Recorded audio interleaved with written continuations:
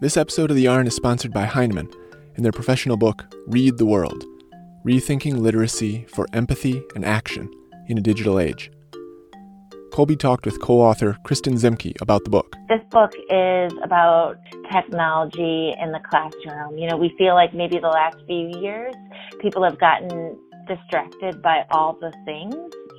And when we look at what we should be doing with kids, it's not about the things, but it's really about helping kids tell their story. It's about helping kids hear the stories of others.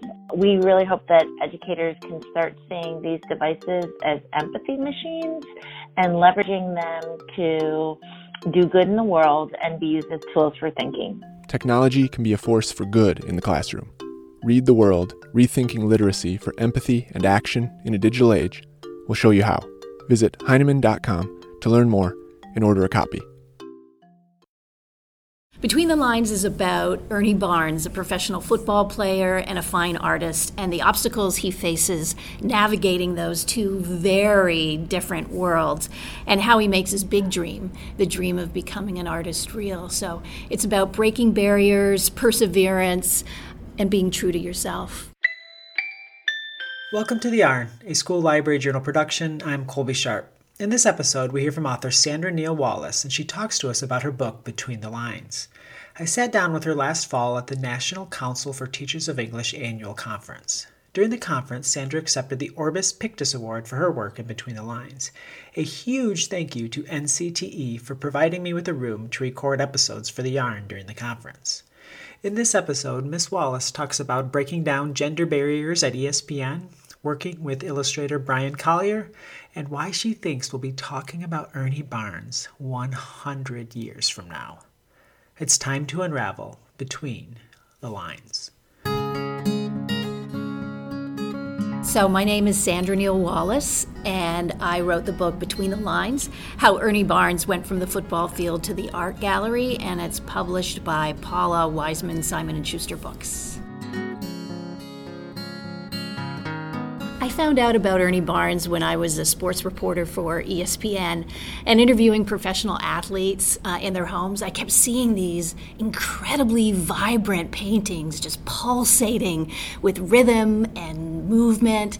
And when I found out that the artist was Ernie Barnes and they told me that he had been a football player as well as an artist, I personally wanted to know how he navigated those opposing worlds. And I wanted to know how he refused to have his voice silenced. And I wanted to know the game plan that he put in place to be successful in both those professions.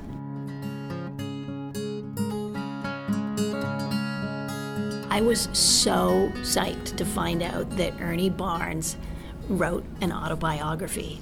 So we have his own words to draw from and that I could draw from in the manuscript. So the first thing that I wrote about was how Ernie Barnes loved to paint in the mud as a little boy growing up in North Carolina, and then flash forward to playing professional football. And when he played games in the mud, he would see them as scenes. And I couldn't wait to write about that and make that link and that connection, and to just realize that Ernie was always so grounded in his identity of being an artist, and nothing and no one was going to stop him.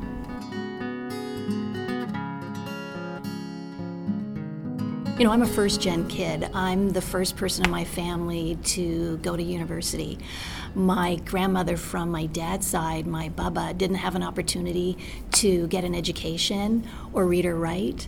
So literacy is really important to me. And can you imagine when this book won the Orbis Pictus Award for nonfiction, what that meant for me and my family legacy? I was able to go to university with the money that my grandparents put together so that I could get an education, and they knew how much that meant in terms of creating change. And they always supported me in whatever I wanted to be. So I went to university for journalism, and I spent about 15 years being a news anchor and a reporter, and then knowing that I'd always loved sports. As a kid, I hoped to be an Olympic athlete, and when I realized that that wasn't going to happen, I actually changed my game plan, and I started interviewing people with my toothbrush and my hairbrush and pretending that we were Olympic athletes at the Olympics. So it's really cool then to flash forward and to write stories about change makers and breaking barriers. And I broke a gender barrier in sports by being the first woman to host an NHL show on national television. So that gender discrimination, I think, really shaped me in terms of wanting to write about barrier breakers and really wanting to know their blueprint on the ways that they refused to have their voice and their identity be silenced, censored, or manipulated. And it's one of the many reasons I admire Ernie Barnes so much. So to be here and to be at this moment and to be accepting the Orbis Pictus award is just a lifetime moment that I will never, ever forget. We talk about big dreams with Ernie Barnes. Here I was. I had written nonfiction, but I had never written a picture book biography before. And Paula Wiseman Books purchased the book. She believed in me. She believed in Ernie's story. And then I said, and my dream is to have Bryan Collier illustrate the book. And my dream came true. And I didn't know at the time that Bryan had met Ernie Barnes and had been influenced by him. So that just makes the book so much deeper. You know, Bryan makes this book soar. And when he read the manuscript and loved it, he called me right away. We worked on the book for 3 years. And when we finally met in person, we hugged and he said, you know, we're family. We've always been family. We just haven't met in person before. And what I love about the collaboration is I give some photo support, and I don't know if you know this, but Bryan has an extensive historical collection of magazines throughout the decades. So he was telling me when he was doing the scenes inside Ernie's home, he said, Sandra, when you see an avocado on a magazine or a turquoise sky, I see a refrigerator from the 1960s and the 70s. And what Bryan does is he captures what we forget. And when he does that, it's a heart moment when I saw the images that words can't describe. And I'm just so honored that not only to be collaborating with him on Between the Lines, but we have a few more books that we are collaborating on as well. And I think it's unique. Not all author-illustrators work together that closely and earlier on in the book, but I feel so fortunate that we do.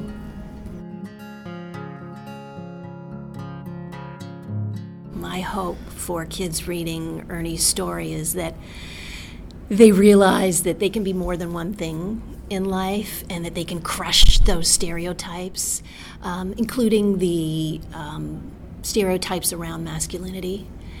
And I want them to know that with a game plan, they can make their dreams come true. It may not be exactly how they envisioned, and it may be even better.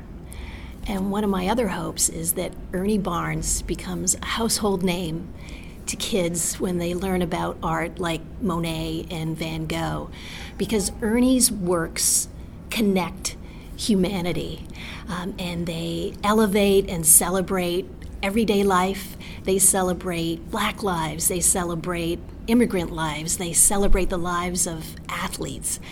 And Ernie influenced countless numbers of artists, and he created his own movement. So I really predict that we'll be talking about Ernie Barnes hundreds of years from now.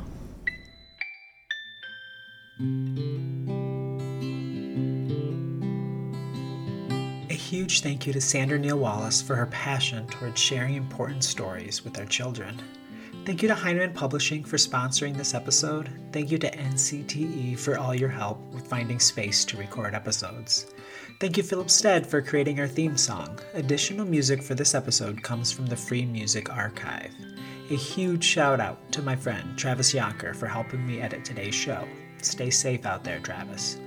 If you have an idea for an episode or season of The Yarn, shoot us an email, theyarnpodcast@gmail.com. I'm Colby Sharp. Thank you for listening.